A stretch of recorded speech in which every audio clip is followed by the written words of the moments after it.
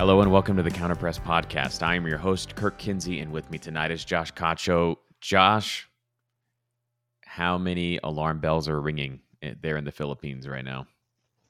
I mean, outside of the alarm that actually woke me up this morning to get up because it is currently 11:48 a.m. So we are 15 hours ahead of the Pacific time zone. And I got up, took my daughter to school, expecting to come back to a nice LAFC game, and in which like this is one of the games that we thought, okay, that we should get Yep. this one, Yep. right? And, because again, RSL doesn't necessarily play negative football, right? They generally will come out and play and they'll make it a fun game or whatever. But, you come out to this game and it was just the most uninspiring football I've seen from LAFC ever.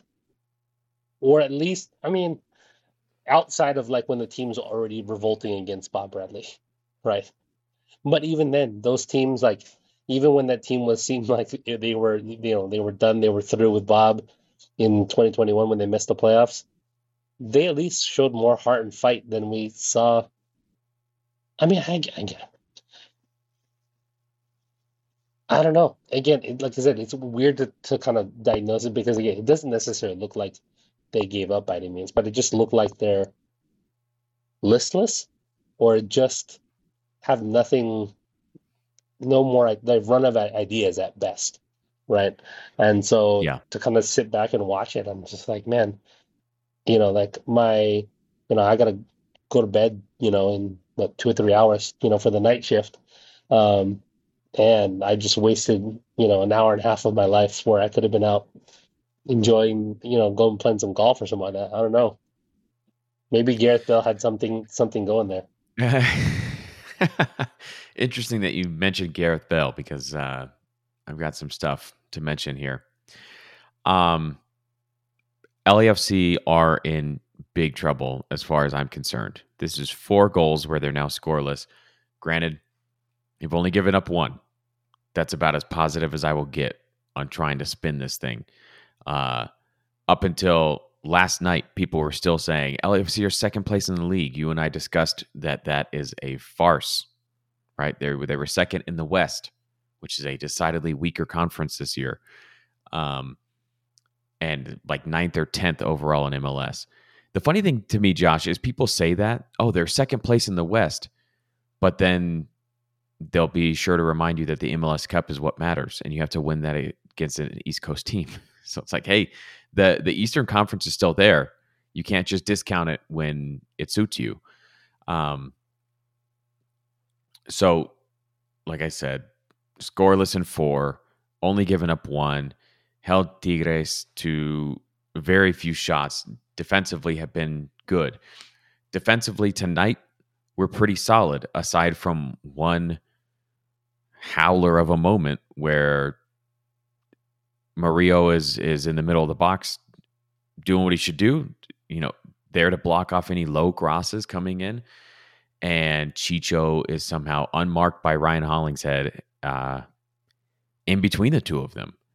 And he fires in a great header off of a good cross, but we all know how aerial crosses go in terms of like how repeatable they are in like whether you're going to score or not. But that's all it took because LAFC cannot get it done.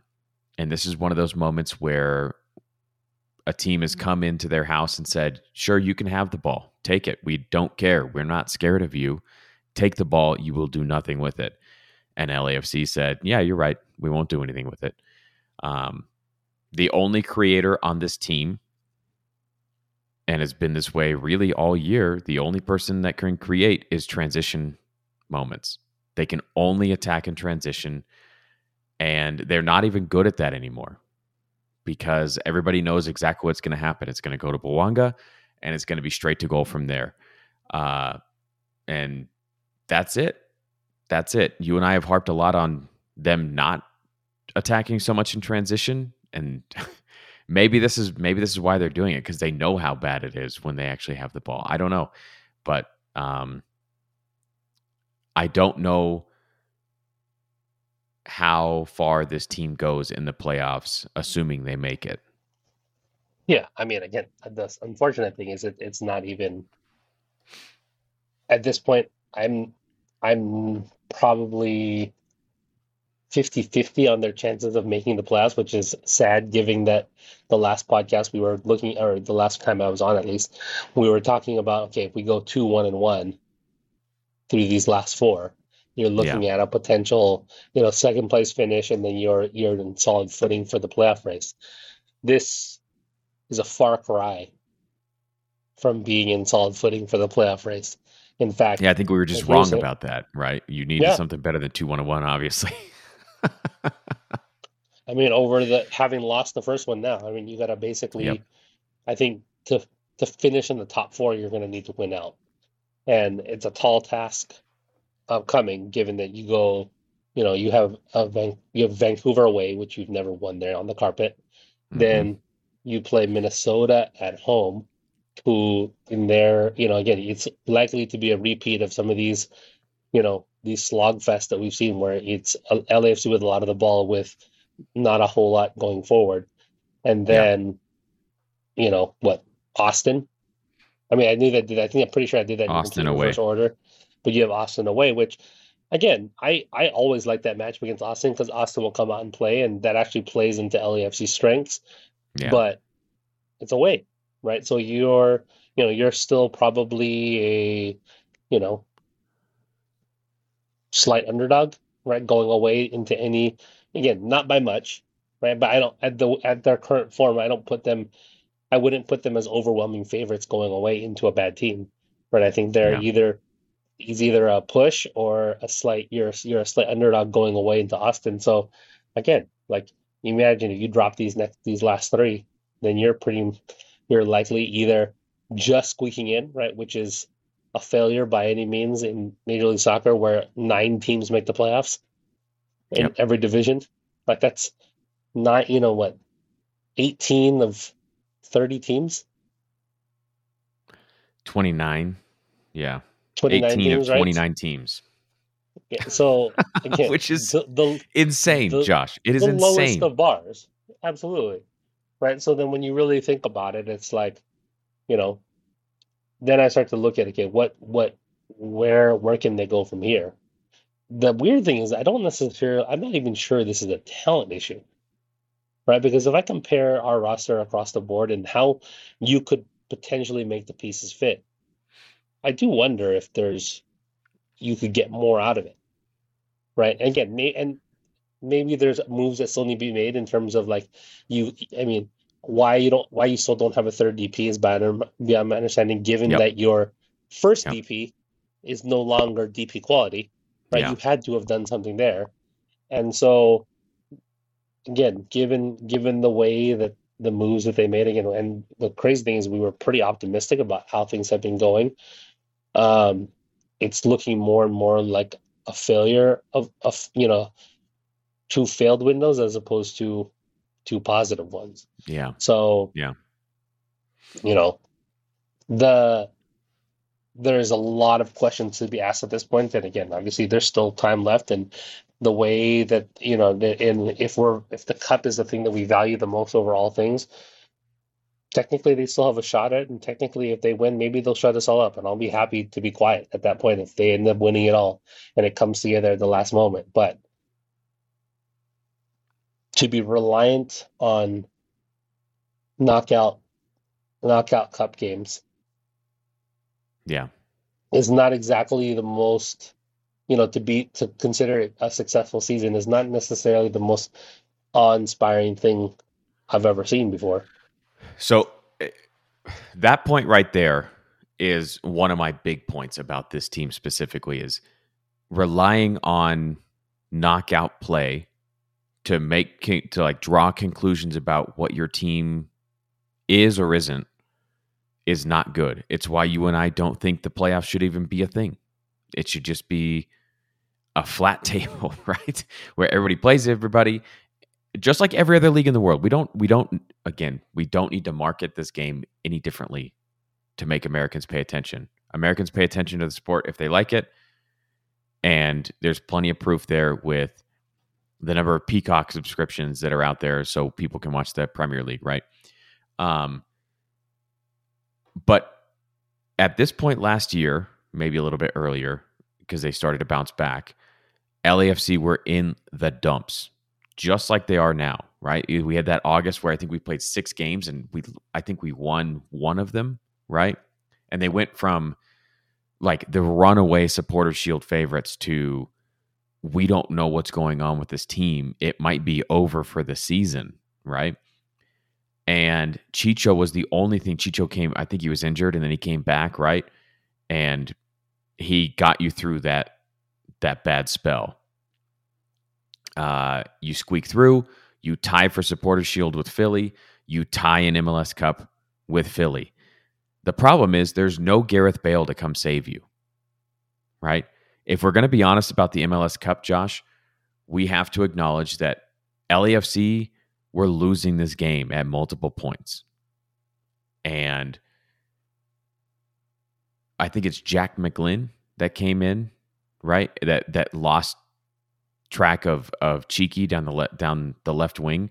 Cheeky comes in, he gets in an aerial cutback cross, and it's Gareth Bale that's there for the header, right? Gareth Bale, who's only on your roster to get ready for the Winter World Cup in Qatar, which is never a thing, right? So you have all these random factors going in. You get to the shootout, and John McCarthy has the moment of his life. And we all get to celebrate. We all get to clown on Philly because that's always fun. And it's good. It's awesome. Nobody, and the good thing about MLS Cup is nobody can ever take that away. The stars on the shirt, it's never coming off.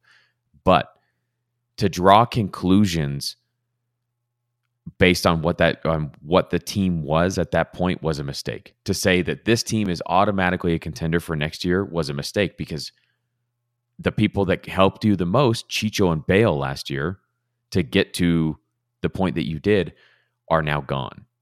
And LAFC did not replace them. They did not replace them. I don't care what you say about Oliveira or Mario. Like, they did not replace them. Mario Gonzalez didn't come till the summer, right? We've talked about this a lot. You got rid of Chicho, you let him walk, or you sold him, whatever it was. And then you didn't replace him. You went into all these competitions without a striker. And so, like, that's the first big point is that, yes, they won MLS Cup, but I think even that was a bit of fool's gold in terms of like overall quality for the team and what you got from Steve Cherundolo, right? Because like you said, there are a lot of quality players there that bailed you out in tight moments. Yeah, I mean it's one thing to get through the MLS Cup. It's a whole other thing to get through CCL, right? Yeah. And I think Yeah. that's where you end up getting exposed, right? How your roster build in terms of not having a proper striker in place, in not having proper midfield depth in place for Ilya, right? More Mm-hmm. than anything, because Yeah. he just looks Yeah. like, the tires are starting to wear, and same thing with Vela to not have made like a solid move in the DP department. And Yeah. that solid move could have been as simple as just letting Sifu walk and re-signing Chicho. Yes. And that Yes. I think is the most frustrating thing, is that ultimately in this conversation, right? We're in a situation where it feels like it could have been relatively avoidable. Again, maybe hindsight is 2020, right? But it does feel like there were opportunities missed at minimum, right? Where again, if Yeah. you're going to, Yeah. if you know that you're losing a Gareth Bale, if you know that some of these things are happening, you why would you bank your continent, your intercontinent, your continental success on a on a guy whose stock had already started to dip prior to the MLS Cup, Yeah. right? Like it's not like Sifu was peaking at the moment of MLS Cup, right? Maybe in the eyes of MLS state media, but I'm pretty sure if you were to rewind to the back half of that season, you and I were not happy with how Sifu had been playing Yeah, through the yeah. summer, right? Like I think his peak was really what beginning of last season, somewhere in there was where you probably could have made that sale Yeah, yeah. at his highest amount, and then like I said, by the time you get towards MLS Cup, yeah, he was good, he was serviceable, right? But he wasn't going to be a guy that won you a game, right? You needed to go out and find a Gareth Bale, right? Cool, it wins you a cup, but like you said, it it's one thing to win, to be in a knockout competition, right, in which you're starting with 18 teams, right, in the playoffs. Yeah. It's a whole other thing to kind of look at it from a global perspective and see, okay, what do they really look like lined up against the best? And they've had flashes and they've had moments, but I've seen teams with flashes and moments, right, that ultimately won nothing, right? Yeah. Or Yeah. didn't win nearly as much as we thought they were going to win, given the level of talent that they've had. And again, sometimes it comes down to you have to have someone that's going to be. I think it does come down to Trundle. Again, I hate to say it because again, I've been a big supporter of what he had done early on in terms of his management and his adjustments. But again, I tweeted out earlier today, he basically just looks like a Frank Vogel, right? For as an NBA for an NBA reference, right? He's a guy. Yeah. He's a jag, just another guy, right? Like in terms of his management ability. Again, and Yeah. maybe that's asking a lot of Major League Soccer, right? Like we are in Major League Soccer. It's not like people are clamoring, clamoring to, the best managers are clamoring to get here, right? But I'm pretty sure, you know, wasn't hadn't they already had Mexico already fired Tata Martino around that same time? Mm. Oh, you mean when Cherundolo was hired? Yeah. Or is it? No, because I mean Tata was there for the World Cup. Oh, that's true. Okay. Yeah. Yeah. So I don't know.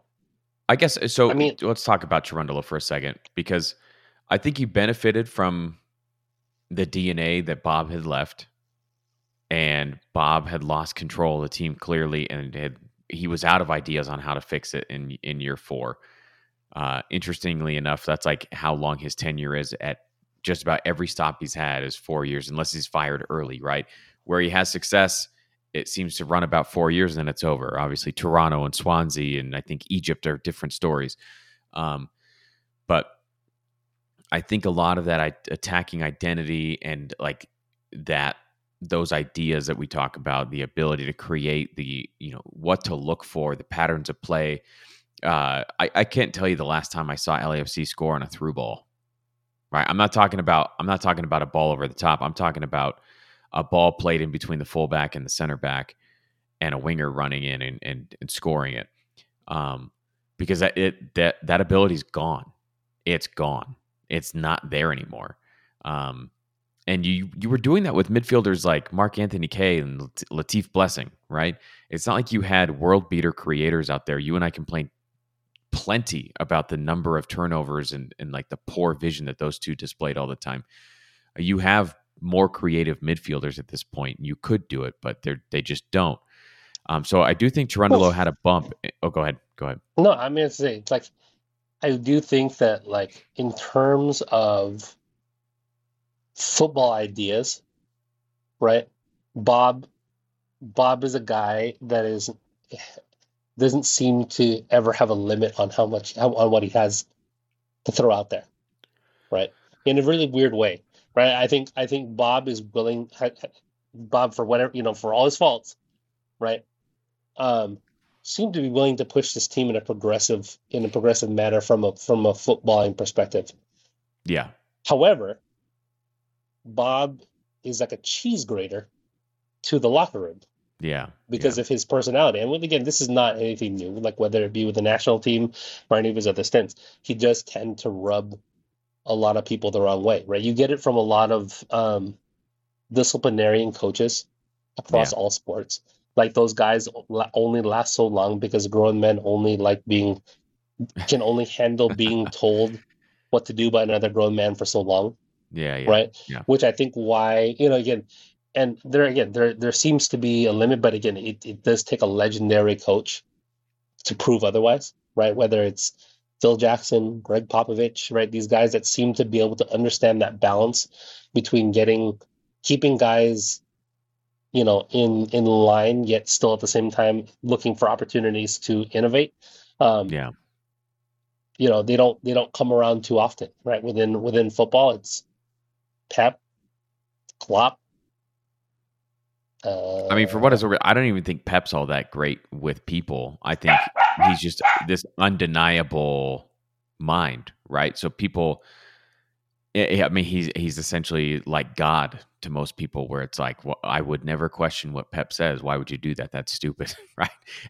Every conversation that anybody ever has with Pep begins with the assumption that this man is smarter than me. So whatever he says, I'm just going to take it, right? Like when he went after Holland earlier in the year, like he went and like it was caught on camera, and everybody's on Twitter's like, oh, how could you do that to your player or whatever? And then they asked Holland about it, and he was like, well, yeah, he was telling me what mistake I made. It's fine. Like, and I mean, you see Pep do that to Ederson too. Like he goes crazy on Ederson for like what end up being good passes, but it's not the way that he wants, right?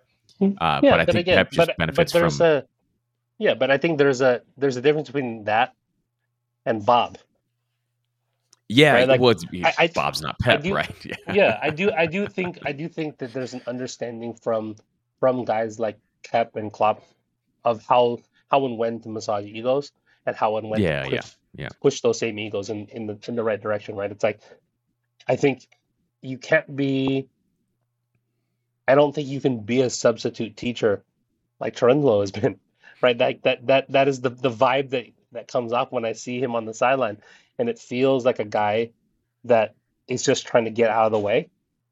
yeah, He sets up the team in a very specific way, which has worked well for them defensively. Yet at the same time, right, is offering not very much in terms of them trying to figure out this bigger picture, right? yeah, Versus, like I said, whether it be Klopp or Pep or who you name it. Again, right, these are these are the creme de la creme of coaches. Ancelotti, who there is a way, and Ancelotti is probably the best, the closest example of a guy who seemingly has a more laid back personality, but yet seemingly pushes all the right buttons at the right time, right? And I yeah, that's where yeah, I feel like our as of late, like I said, we do find ourselves in a bit of a deficit because it doesn't seem like we're getting.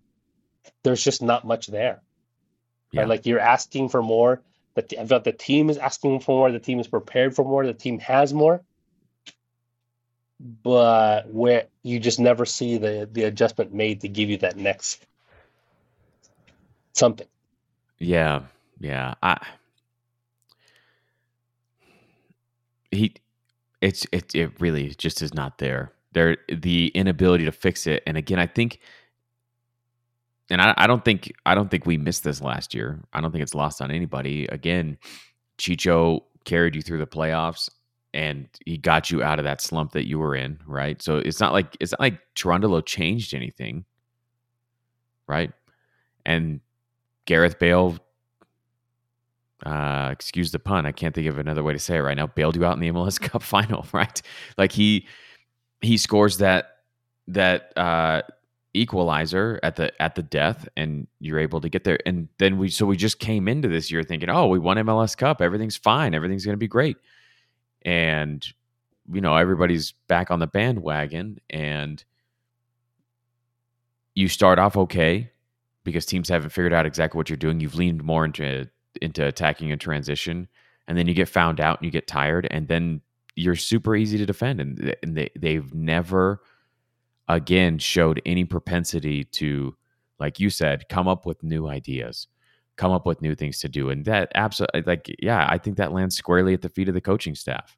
Because I mean, I don't know what they're trying to do in order to attack. I really like, I don't know what I'm watching half the time, other than like, we'll pass it around and we'll see what happens. We'll pass it around, we'll see what happens.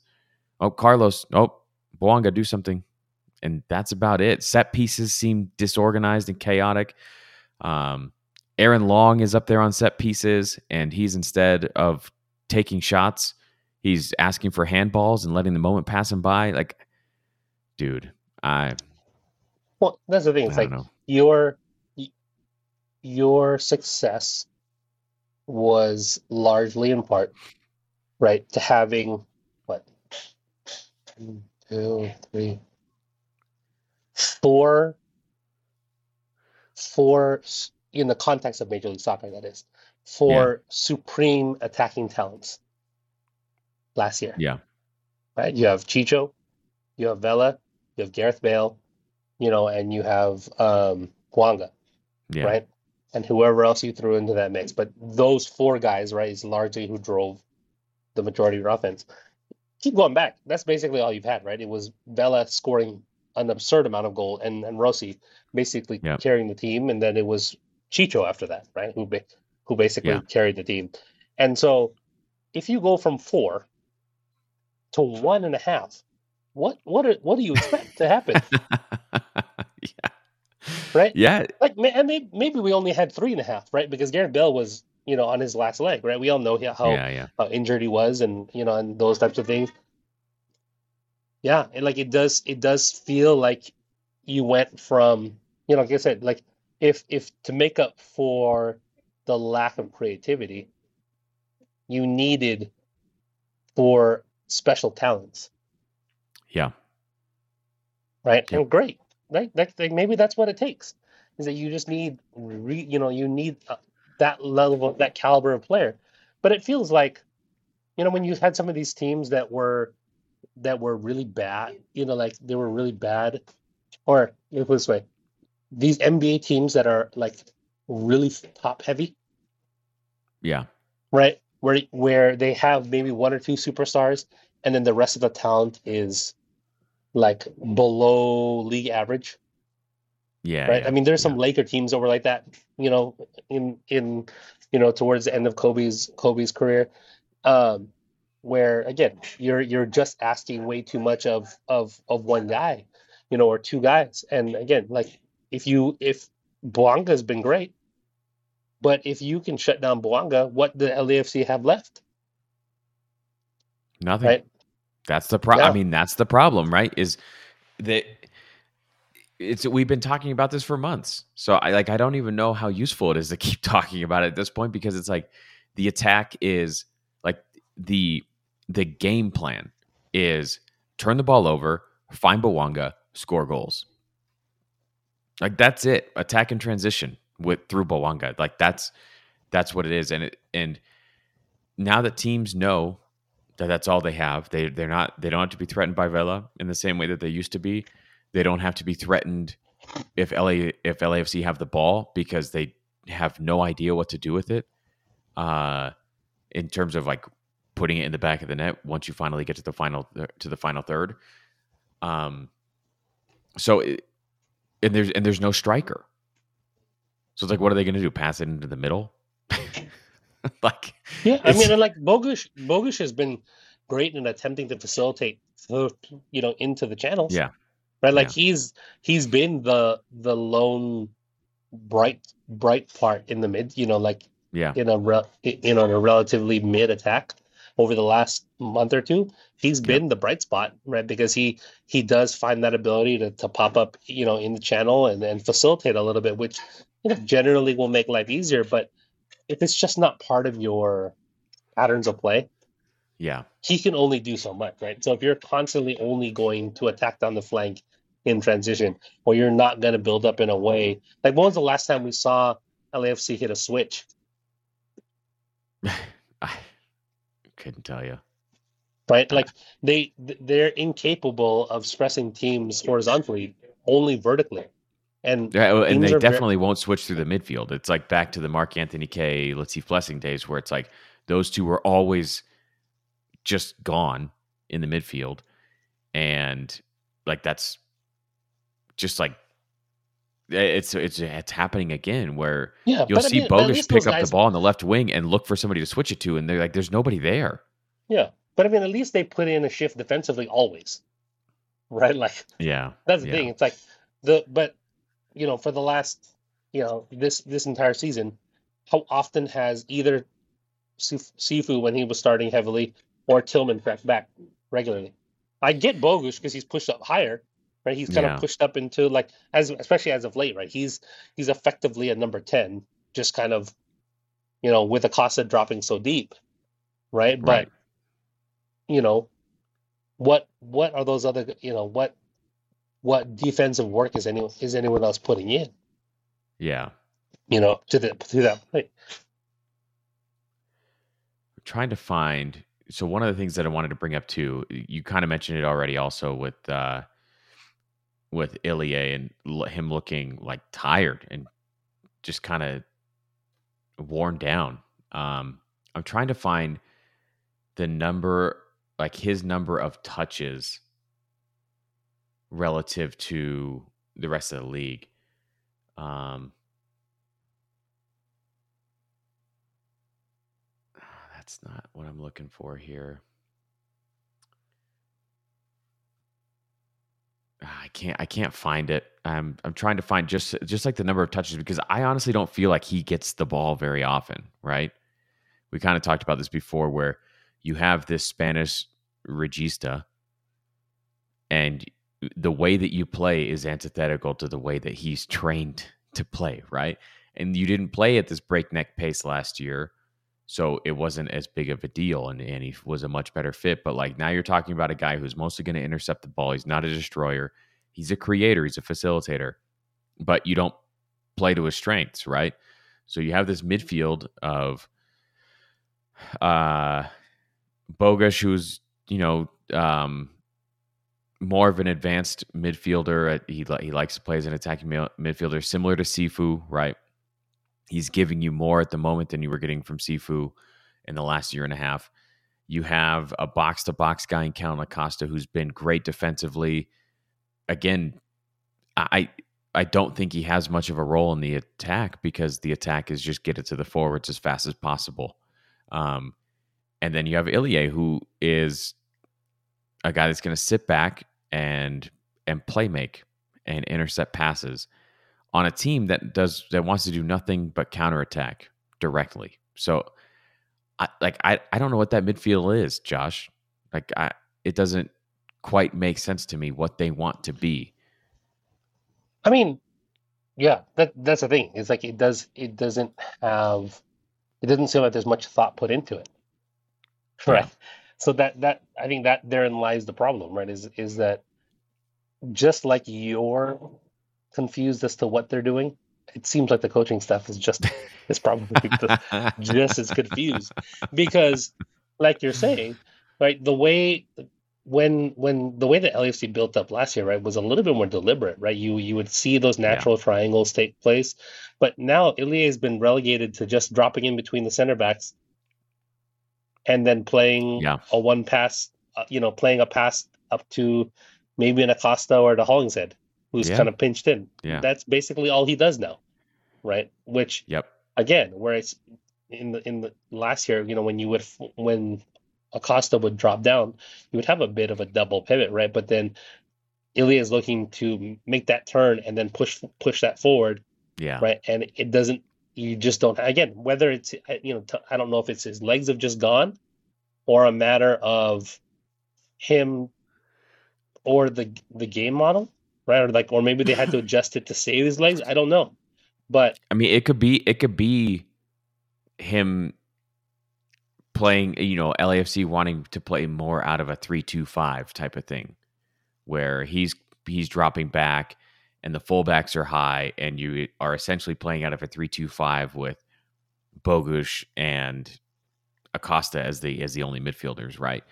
Here's an interesting, as I'm looking for it, just the total number of touches. How many progressive passes do you think Ilie receives per game? one. And so they so here's the criteria from FBref on this. It has to travel at least 10 yards towards the opponent's goal line. and I mean, is Aaron Long behind him? it's excluding passes from the defending 40% of the pitch. So you're basically talking about a center back playing him the ball from the circle in the middle, right? I mean, 10 is yards that or really more. fair considering he's had Long and Murillo behind him most of the So, year? but this is what I'm saying, right? Is what are you doing with Ilie? You have this midfielder that has the skill set, and you're not using it. So he receives 0.74 per 90 of this type of pass. So a progressive pass, right? Where you're putting the ball on his foot in the attacking half. He doesn't even receive one per game. That's good for 16th. It's in the 16th percentile in the league for guys in his position. Like, that's crazy to me that, like, you essentially have no interest in playing through him. And like I like him as a player. He's my kind of midfielder.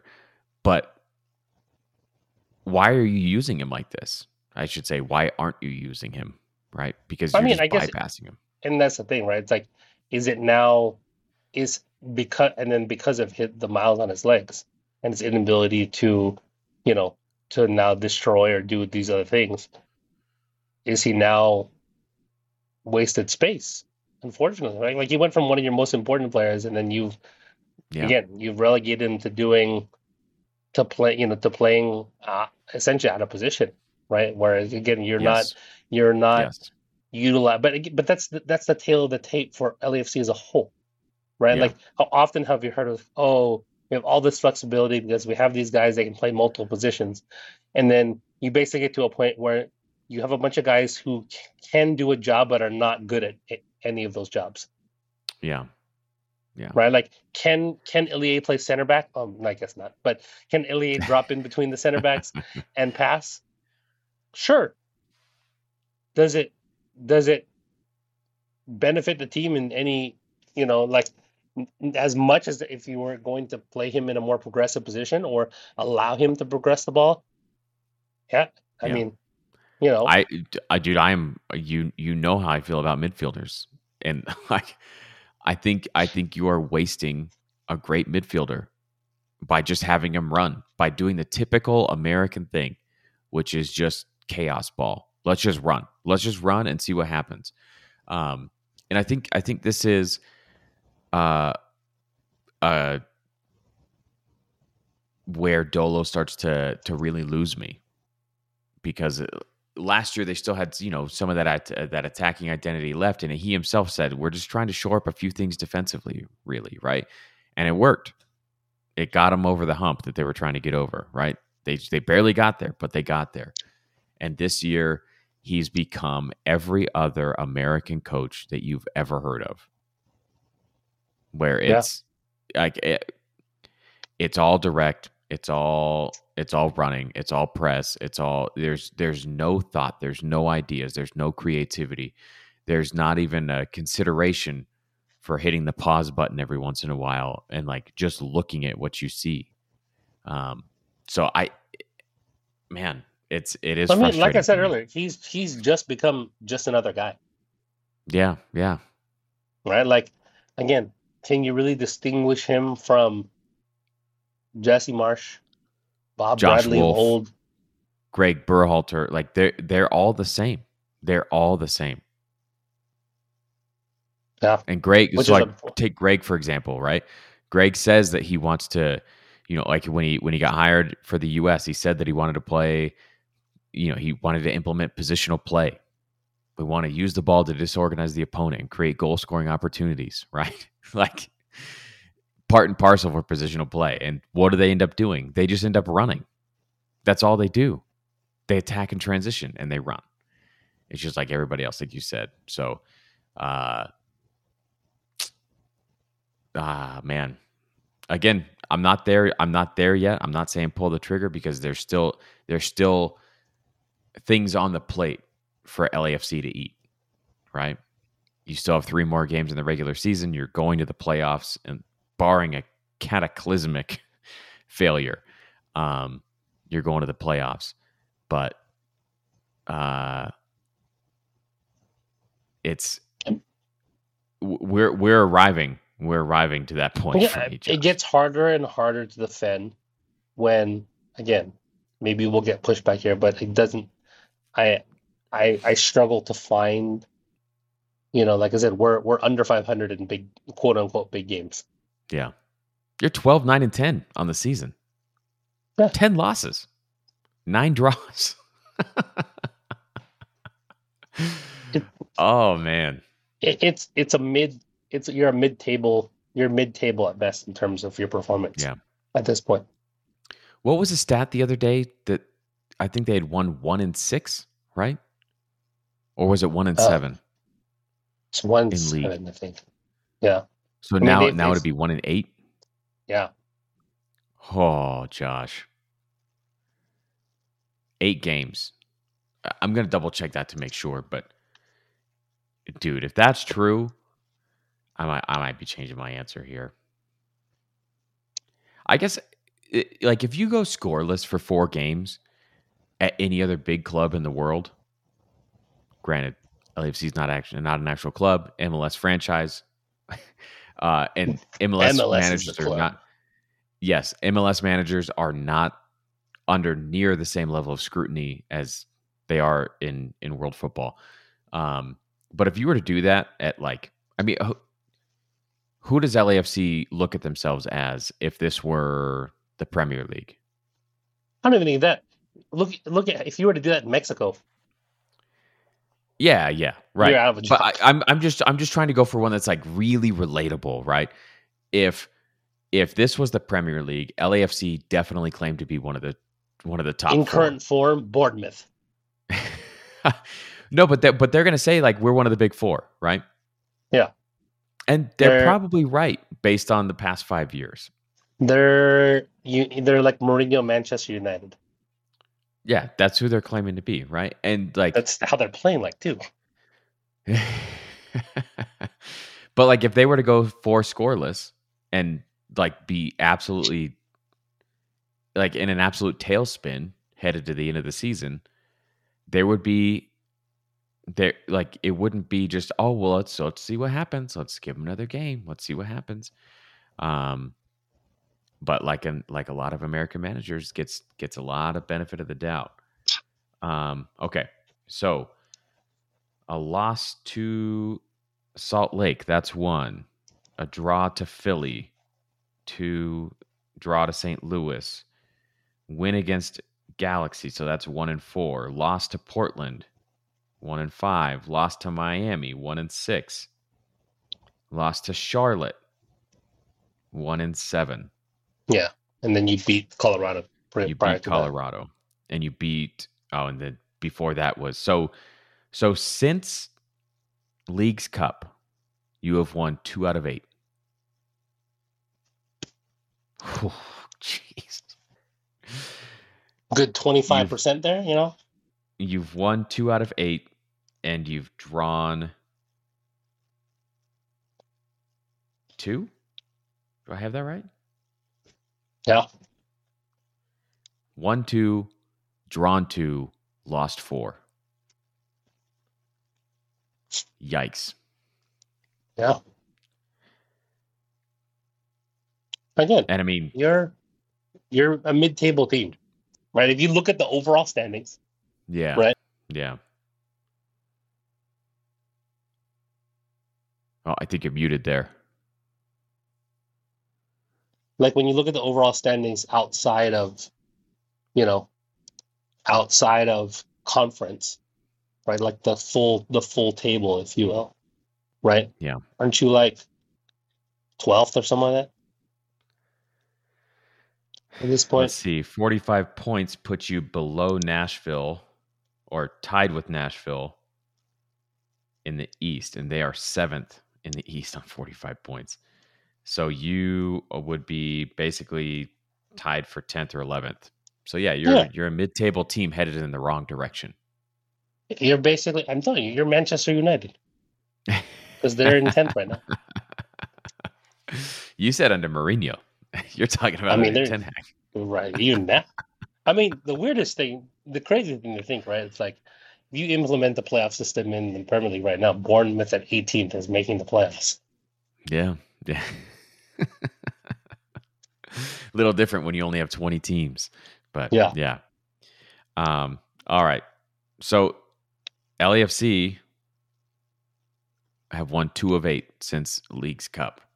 Since League's Cup, that was a long time ago. That was a Hmm. long time ago. And we all know how the stretch was from CCL to League's Cup. So really, you have been playing abysmal football for, Since the end of June. yeah, the better half of the season. And like we said, you have Minnesota, who has always been challenging for you. We've handled them in the past, but they've always been a challenge. Expect Adrian Heath to come in again in a 5-3-2 and say, let's see what you can do with the ball. And the answer will likely be nothing. Then you have Austin, like we said, probably the most winnable game of the three because they're actually going to try and play. And Josh Wolf is a Jag just the same, right? He's the Who should have jag been of all fired months jags. ago. Yeah, he's the jaggiest of them all. And then you have Vancouver away, where you've never won. And our boy Tristan Blackman, who Shout out Swaggy T. is Always. playing really well. Really well. All right. We are 46 minutes in, Josh. We got to get to some questions here because I'm sure there are a lot on a night like tonight. Um, let's see here. Trying to find a thread. Okay. First one is from Lionel Hutz. Honestly thought they played better tonight. Vela was more involved. They were patient to a fault, but don't think it's the players' fault. Coaches need to generate new ideas offensively, including on set pieces. Like we always say, Josh, the smartest fans. Um,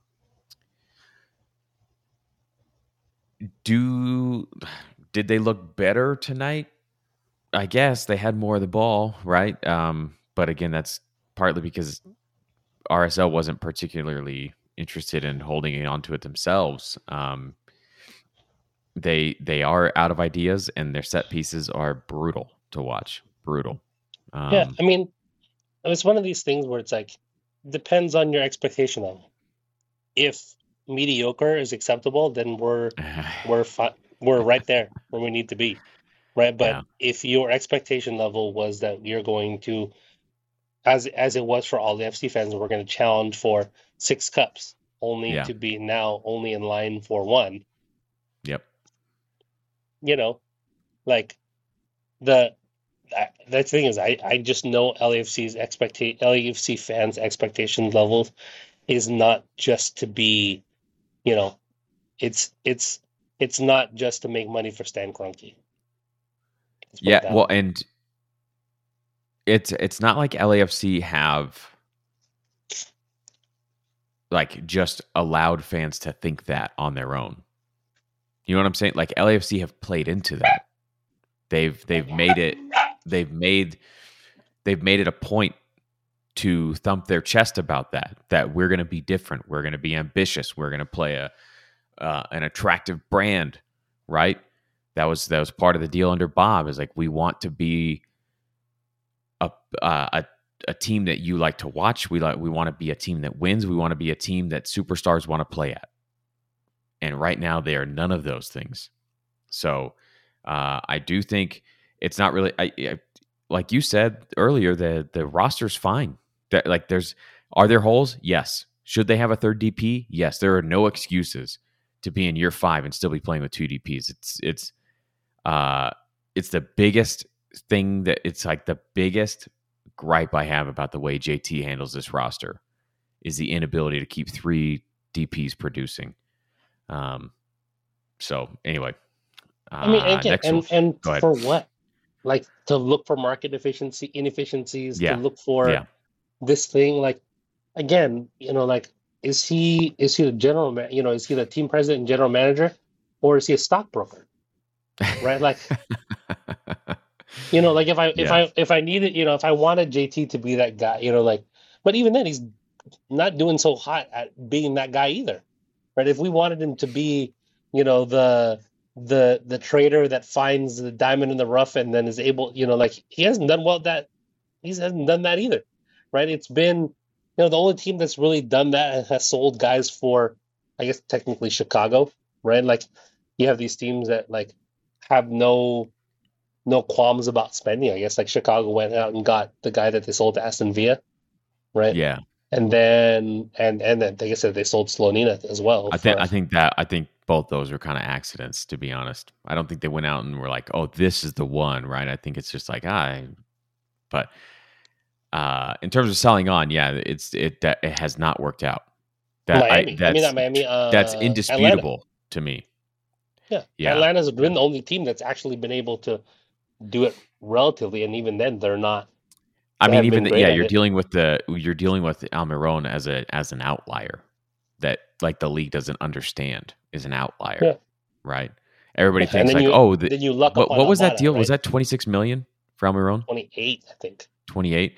So like everybody looked at that and said, okay, 28 is what we're aiming for, right? And then you end up in this weird thing where you're waiting for that much on Diego Rossi, so you take too long to move him. You're waiting for more on Sifu, so you take too long to move him. Uh, anyway, yeah. Somber Amarath. This is a top-down problem. Dolo is clearly out of ideas and in danger of becoming Bob 2.0 at this rate. I said it before, this is a season of almost, and lately it's not even reaching that threshold in the individual games. Yeah, it's failure lately. Like it really just is, right?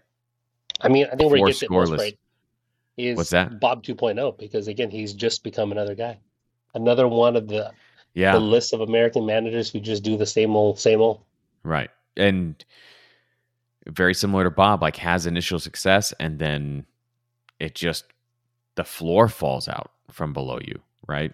But I think that's what they wanted to a certain degree, right? Like the reason why they brought in Dolo was because of quote unquote continuity, right? Yeah. He and it's Bob with a nicer personality, Are you calling less him a yes ideas. man? Is that, is that the accusation? Am I wrong? I mean, that's what a lot of people said when he was hired in the first place, right? Was that, oh, this is just, I didn't see it as this. It's something that I disagreed with, but and still do, but they're bringing in a puppet, right? They're giving him this big team after Vegas, and they're bringing in a puppet. I don't see it that way. I think he has genuinely done good things for the team, but I think they are. I think I think you're probably seeing the limits of him as a manager, right? He's got to grow somehow. I don't know where that growth comes from. I really don't. I really don't.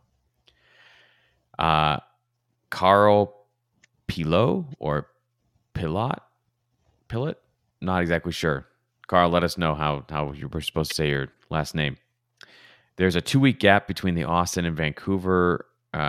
game in Vancouver on decision day. Will the team be able to find some fresh offensive ideas in that time? That seems like the only hope to me to make a run in the playoffs. You know, I think I've butchered Carl's name before on this show, and I feel really bad. Never. Um, so it's a good question. You and I kind of marked Austin as the winnable game out of these. Um, does Vela even play on the carpet? Like, is it?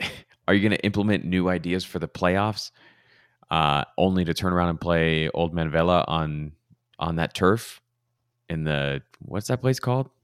The Canada Dome or something like that. Well, I can't It remember what it's literally looks like something out Vancouver of the Palace or 1990s. yeah, it's I can't remember what it's called. Um, it's enough time. It's definitely enough time to come up with a couple new ideas, um, and like drill stuff since you're gonna have 2 weeks, right? Um, but man, I am I hopeful that they're gonna get it done? No, because we're 3 or 4 months into this slog, right? Where we keep saying you have time, you have time, you have time, you have time. Well, we're out of time now. Yeah, I mean, So but again, look. So when they had a break before, right? About the same amount of time, right? Was before the league stuff. yeah, They came in and looked energized, but did you really see anything new? no, I saw a Mexican team that got blitzed because they didn't have the like the playbook on LAFC, Yeah. right? And You're talking about Salt Lake, Juarez. yeah, Yeah. right. Then you go to I Salt mean, Lake and Monterey to an extent as well. Salt Lake, like you said, and then Monterey fought their way back by yeah, being like, "Oh, we can fix this." but They again, did but that in that's the halftime. that's the difference, right? It's just Yeah, like yeah, a good team and a good coach will flip that switch at half.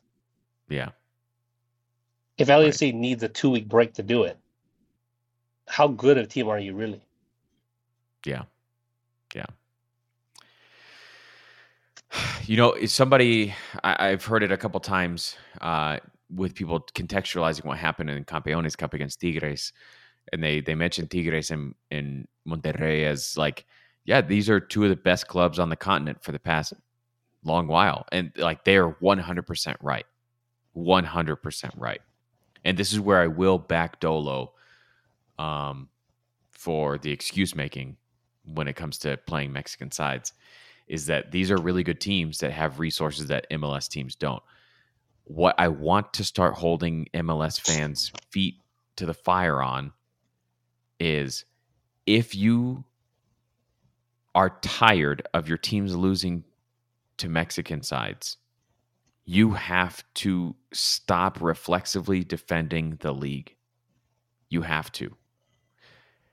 If you're tired of MLS being in the way, you have to stop reflexively defending the league because they're put at a disadvantage, right? LAFC play all these extra games and they are against strong Mexican sides because of the way that MLS operates. So you've got to stop defending the Well, league and when and not anybody only brings that, anything up. right? Because I think, okay, if you were to look at those Monterrey and Tigres teams, right? Aside from Tuca, right, was at Tigres for a while, right? Yeah. Um, the one thing that I will say about the Mexican teams is that if the coach ain't it, they'll pull the trigger. They'll eat that cost in a heartbeat, right? Yeah. The Yeah. problem with Major League Soccer, right? And again, this speaks to your point, is that when MLS is part and parcel an arm of US soccer, right? Or vice versa, however you want to put it. And you would basically have this cabal, you know, of guys who have been running both sections for forever. And we see the problems, right? Whether Yeah. it be on any of the national teams, men's or women's, right? Or you see the problems at the youth level, you see the problems in Major League Soccer, right? Again, it's because when you have that in that exclusive system, right, that Major League Soccer runs, you're going to have the same guys making the same decisions. Yeah. So it's going you're asking for that same cycle because again, what's going to happen is that, well, I mean, the national men's national team is just a special case because they brought Greg Berhalter right back. Right. Uh, but again, how many guys do you just see being recycled and talked through, and you'll Yeah. have state media and Major League Soccer talk this guy up to move Jesse Marsh here, then he goes here. Then it seemed like he was the anointed one. And then you have Greg or whoever it may be, right? The next ones that you'll probably see move into the next role are going to be Noonan and the guy from Philadelphia. Why am I forgetting his name? Curtain. Yeah. And Jim Curtain. Curtin, right? They'll just, like no matter what happens, and how many teams has Bruce Arena coached in Major League Soccer? All of them, right? All of them multiple times is the correct answer. Yes. Right. And the only way to get him out was apparently like they had to be an HR violation, Yeah. right? And Well, I so mean, he this, look at what happened under him in 2018, right? yeah, I don't think there's people still love to blame Klinsman for what happened, uh, and it's him holding the bag at the end of the day, right? And where did he go? He got right back into MLS like 3 days later, right? Um, so it's like you said, they just recycle. It's like yeah. But do you here's ever the see thing: the is documentary Waiting for Thornton? Superman? Did No, I but ask you about this before? I don't think so. Talking about public schools and this thing called the dance of the lemons. Like when there's a bad teacher, they just like move them to a new school because they can't get rid of them, right?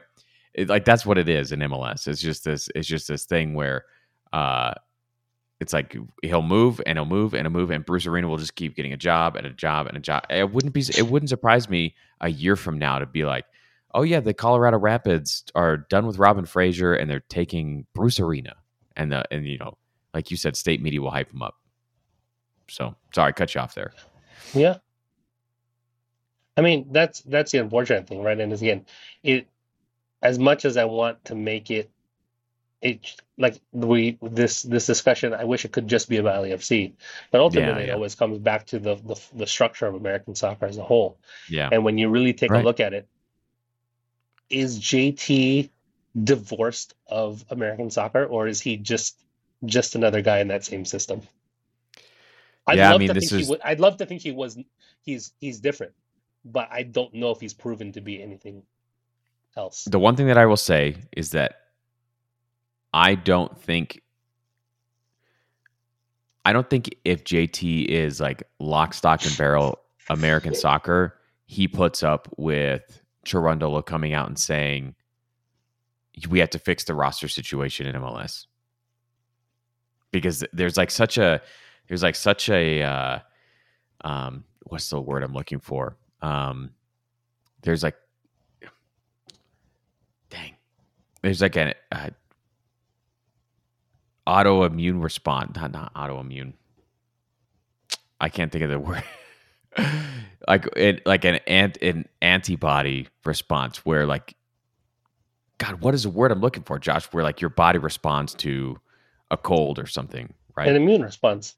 An immune response, not autoimmune response. Man, I'm losing it. That just shows how far we're off the rails. There's an immune response within American soccer where like anytime you paint outside the lines or you criticize something unduly, people will come flying at you, right? It doesn't matter. Like you could be talking about the league or you could be talking about US soccer, and like some GM somewhere in MLS will come out and say something about it, right? Like, well, that guy just isn't with the program or whatever. Like that's how ridiculous it is. Because, So I but I think the key words there is they're not with the program because the program is a business, yeah. right? And as much as I'd love to divorce myself of that reality, right, and be lost in the sauce and just say, oh, all is well and good, and it's not the case, right? Like Yeah.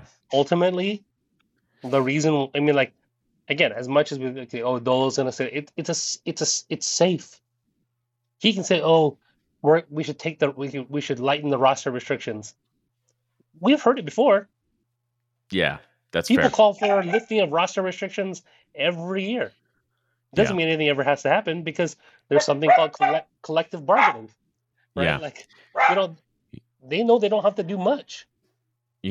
This reminds me a couple months back, I was in Southern California for a soccer tournament with my teams. Went to lunch with a couple people and had a conversation with somebody who is well known in the sport. Everybody would know who this person is, but I'm not, because I'm sharing something secret, I'm not going to say it. He was talking to me about how he had been in Germany the year before Cherundolo got hired at Vegas. And he said Cherundolo would not shut up about the league and how funny and weird and backwards that he thought the league was. So it's not surprising to me to hear Cherundolo coming out and taking swipes at the league based on that conversation alone, right? But like you said, it is kind of in a safe manner, right? He's not coming out and lighting the league on fire for like you have this weird playoff system.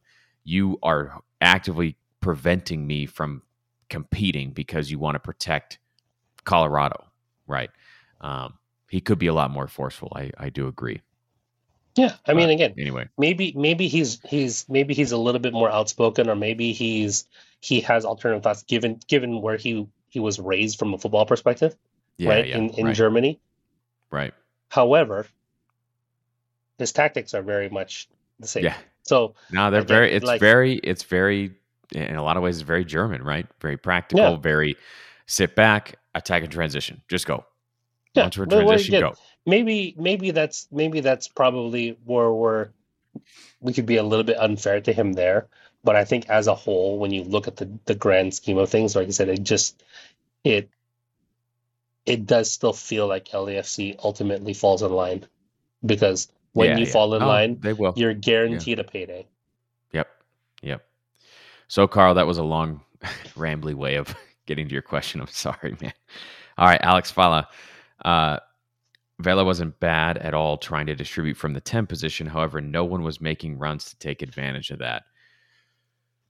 I thought he was fine withdrawn. You and I have made the case for them almost to play a 4-4-2 ish type of thing with him as a right midfielder, really. Um, but uh, you don't have a striker. You're not playing with a striker. So who is he going to send the ball to? Bawanga is going to be out wide. Oliveira is going to be out wide, right? And unless you're going to tell Acosta and Bogusz to start running through, like there's nobody else in those 5 vertical channels. Yeah. So And they don't seem to be willing to disrupt their defensive stability to be proactive there, is the other exactly, thing. you're not going to go into a 4-3-3 with Vela playing as a midfielder, or Oliveira or even Bawanga as a midfielder, to put Mario Gonzalez out there to open things up in the middle, right? Because you're so worried about what happens defensively that you won't pay attention to what happens in the other phases of the game as a result.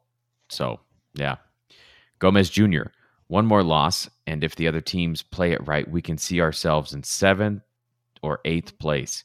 Is it the players, the coach, the bobblehead? Once again, though, Oliveira shows signs of being a great addition. Yeah, I mean, he's a positive player for sure. I just think with him specifically, so let's talk about the players. I think they have multiples of the same profile, right? Fast, physical, direct wingers. Yeah. Uh, a striker that is non existent because they don't want to sign people long term to that position. And Mario Gonzalez isn't playing right now. Midfielders who are more box to box minded, and nobody that's like really going to be the creator, right? And like that's what they have. That's what they have. I know tens are kind of going the way of the dodo bird, but like, when was the last time they played with one? Lee Win, and that wasn't like a permanent thing, right? He was just kind of in and out of the lineup. But yeah, I don't know. I Anything on miss that my one, guy. Josh? I mean, it Yeah, just makes me nostalgic for Lee Win. It's a yeah, better time. yep. LAFC Luke, what switched between the first half of the season and the second half, or was their offensive play this formulaic and repetitive? I think it was. I mean, Bawanga was like the Golden Boot leader, right? And I think he's had like 2 goals since then in league play. I think it's just that people figure it out. Just, I mean, when you watch Bawanga running now, you'll just see more of an effort to get back, and you'll always see a fullback and a center back in position. They won't. Other teams won't take chances getting their right back forward. They just won't, because they know what will happen if the ball goes behind them. So, Jeff, okay, this is one of my favorites from tonight. We appreciate everybody, but this one especially, from the heel of the foot, Jeff Talk. What was the last difference making signing LAFC had? Was it this season? Should Vela have been a third DP this year, or been a DP this year? Should Thornton's job be in danger with these 2 awful transfer windows? Josh, I'll let you have first crack at this one. I think you can survive Vela as your third DP if you actually have a third DP, or Yep. as a DP if you have a third DP. Yes. That's Yes. that's the first one. So I'm gonna that it's I know it's a bit of a hedge, but again, Vela is still Carlos. Like he can still do special things, and it's okay to have a guy that's a specialist as that third DP if you have 2 other guys that are carrying the load.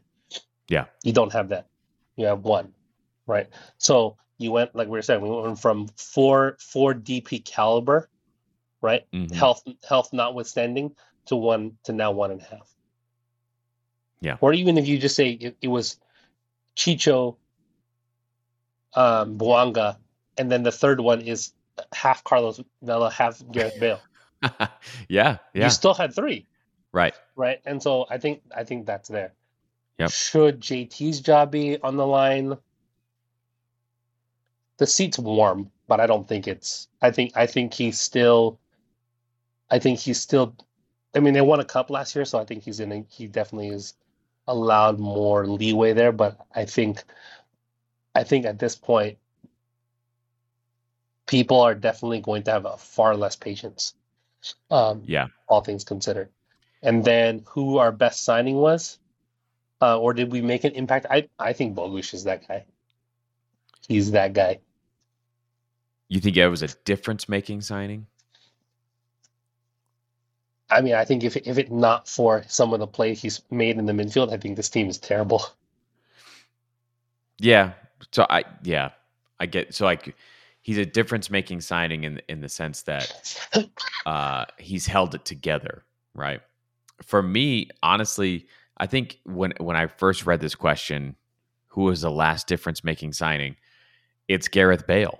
And it's for the reason that I brought up earlier. I think he scored 3 goals for LAFC, right? 2 in the regular season and 1 in the MLS Cup. Um, but that was the difference maker. That was the big impact. And the one before that would have been Chicho. Um, I still trust him to go out and make things happen. So like I have no problem going into the January window and like believing that he's going to go get something done because we've seen it before. And they kind of hinted before this window that they weren't going to go out and like make anything splashy. Now, I still think the cardinal sin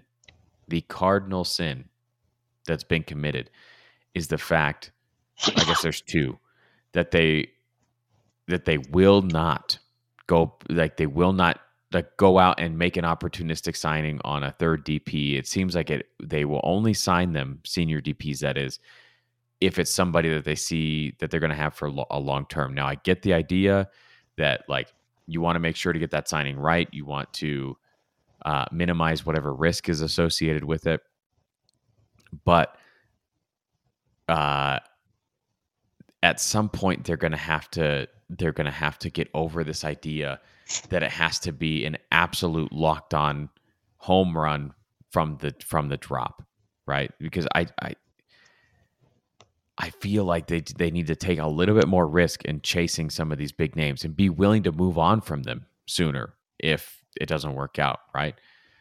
They don't have to go full Arthur Blank. I think that's an example of going too far in the opposite direction.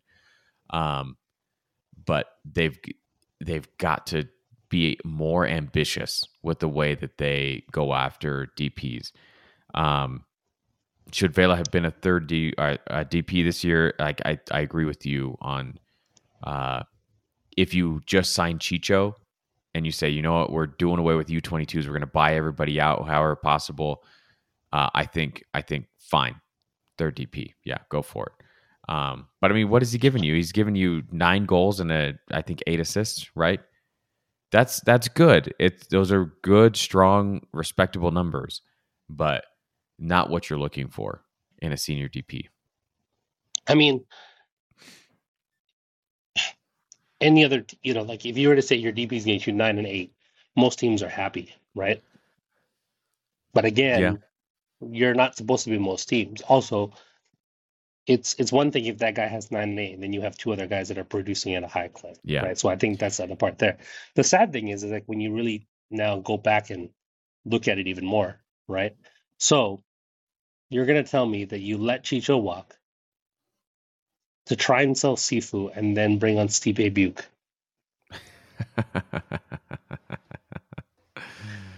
Jeff Talk had some um, fun with that one on yeah. I on mean, on your reoccurring segment. it's occurring to me that people may not understand why we are saying. Okay, we brought that up a couple times tonight. Why we're saying you sold Chicho to keep Sifu. The idea being he was the only one that absolutely had to be uh, a U22, right? Because Palacios and who was the other one? I can't remember. Palacios and somebody else were bought out of their U22 spots, right? So had you just moved Sifu, you potentially could have signed Chicho to his third DP contract, and you just end up with one U22 signing, which if it's Matty Bogusz is fine, right? Then you don't even bring Stipe Buke in. Now they've gone out and they've got, Oliveira is here and Krastev is here on a loan, but potential for purchase. So it's like that option's gone. It's going to have to be a young DP that you go grab. Although presumably it's Krastev, right? If they have to pay $7 million, I think that's going to end up being your young DP.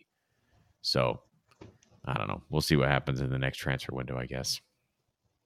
Okay. I mean, none of it tells me that any of those guys are going to be that guy. Yeah. Yeah.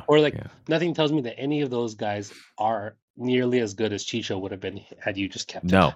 No. So, and one more point on this. The fact this is wrapped up in that cardinal sin of letting Chicho walk. You knew what you were coming into. You knew that this was the year, right? You win Supporters Shield, MLS Cup last year. You know you're losing Bale. You know, like who you're gonna be able to count on, and you let Chicho walk when you're going into CCL and going into Leagues Cup, and you have Campeones Cup, and you're going to why not just keep it together for one more year, and then start the massive rebuild after? Like, I guess that's the bigger problem for me is the arrogance involved with saying, no, we'll be fine. We'll be fine. We don't need this. We don't need a striker to perform in CCL, to win CCL. And they almost got there. So I'll give them that, but they didn't. They lost. So anyway, okay. Paul T. Greco, this was just painful to watch. Where is Mario? The true striker showed up today wearing yellow. Oof. Talking about our man Chicho. The front office screwed up extending Vela as a DP.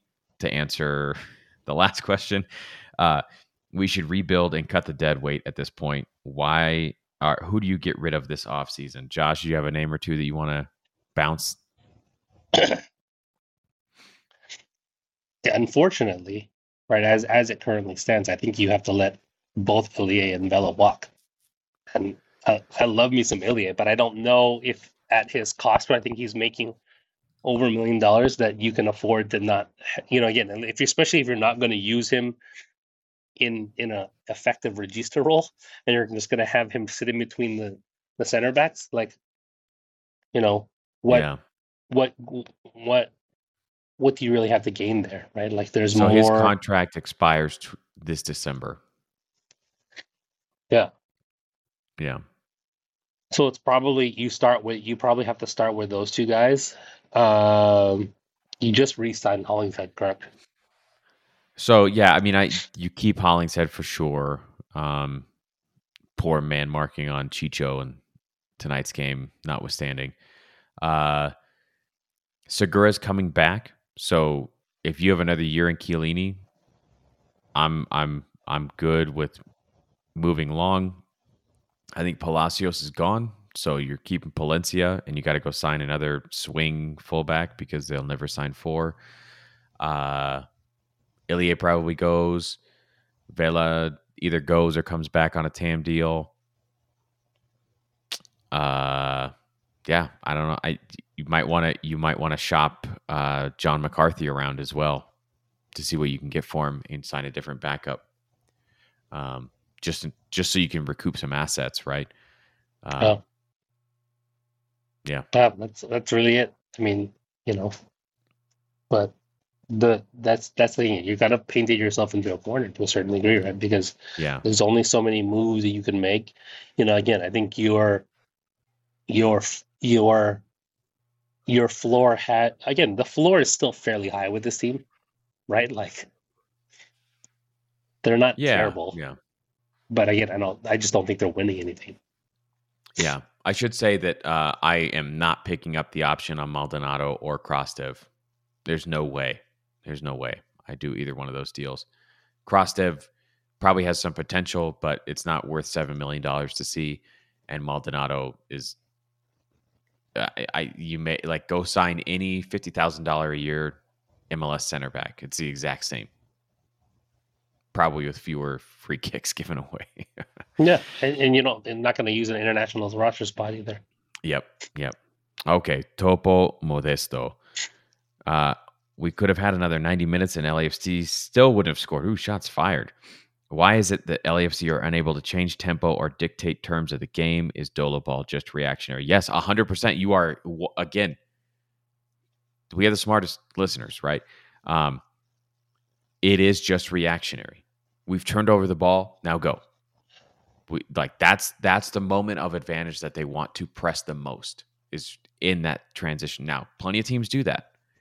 Plenty of teams also know how to attack in different phases of the game. Why is it they're unable to change tempo or dictate? It's because they like almost intentionally don't play in the attack, right? So it's just not something that they do. That's a coaching failure. They don't necessarily have the best horses to do it, but they have better horses than a lot of the league does. So, like just using Vela as like a more of a withdrawn winger, and you would be fine doing this, right? But they are just not interested in changing rhythm and attacking at Well, different the weird speeds. thing is also with Vela. Now that he, you know, yeah, there was a moment, I think in the second half where he had an opportunity to get on the run and just didn't have that last bit to get by his guy, right? And he ended up having to pull up, and you know, the attack didn't really, nothing came to the attack as always. But if isn't he more effective now on the left wing versus the right? Because it doesn't like what you know. But then is Bouanga effective not being able to cut in? Yeah, that's an interesting thought. I he's played there a fair amount. Like it seems like they're still switching a fair bit. I don't know that I saw him do it at all tonight though. Um, I think there's a case to be made with him playing more as a traditional winger and playmaking from the left, and Palacios being the speed threat down that wing. That it probably could be effective. I think you're wise to point out that like that's probably not Bwanga's best position there on the right wing. So Yeah, I mean, I guess or you it's play striker, old right? right now. It would be Bouanga through the middle and Oliveira on the right, right? Yeah. But it does it does feel like Vela in the current positions he's playing is you're waste. He's a bit wasted. Whereas I think Yeah. it's like if you're just Yeah. asking him to whip in crosses from a withdrawn position, a withdrawn winger position, he's going to do it better than anyone else on the team. Yeah. Yeah. Right. Okay. LAFC Geo. Why even make the playoffs at this point? 4 straight games without scoring a single goal. LOL. Mediocre performances back to back to back to back. I mean, you make them because crazier things have happened, I guess. Yeah, Then like then Steve finally figuring out like, all right, this is how we're gonna attack. This is what we're gonna do to break down these blocks. But man, I'm with it, Gio. I don't see it. I don't see a clear path to MLS Cup. I mean, So why break down the block when you can be the block?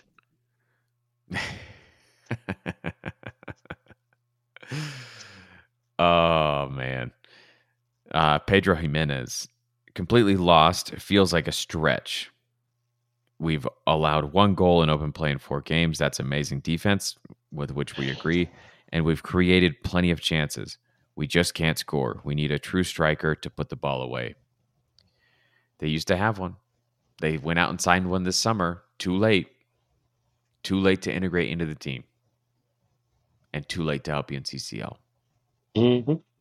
When you could have So, had one all along. That's on the other team and and yeah. and put you into a that sent you from second to fourth. You know what's funny to me, too, is like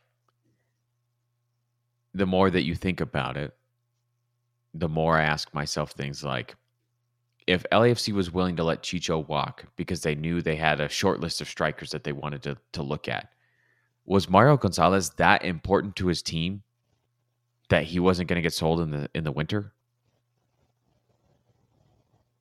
Like you couldn't go Um, get him then? Do the finances not work out? Like I know that LAFC like to do these things where they bring him in the summer because they only have to pay him for half the year, and there's like a bit of a uh, you can hide salaries there, right? You can have essentially extra DPS because they only play for half the year. But like, did you not care about CCL? I don't know. I'm still in this weird thing. Like, I thought we were supposed to care about all these competitions, but I don't really know because of the way that you handled the signings.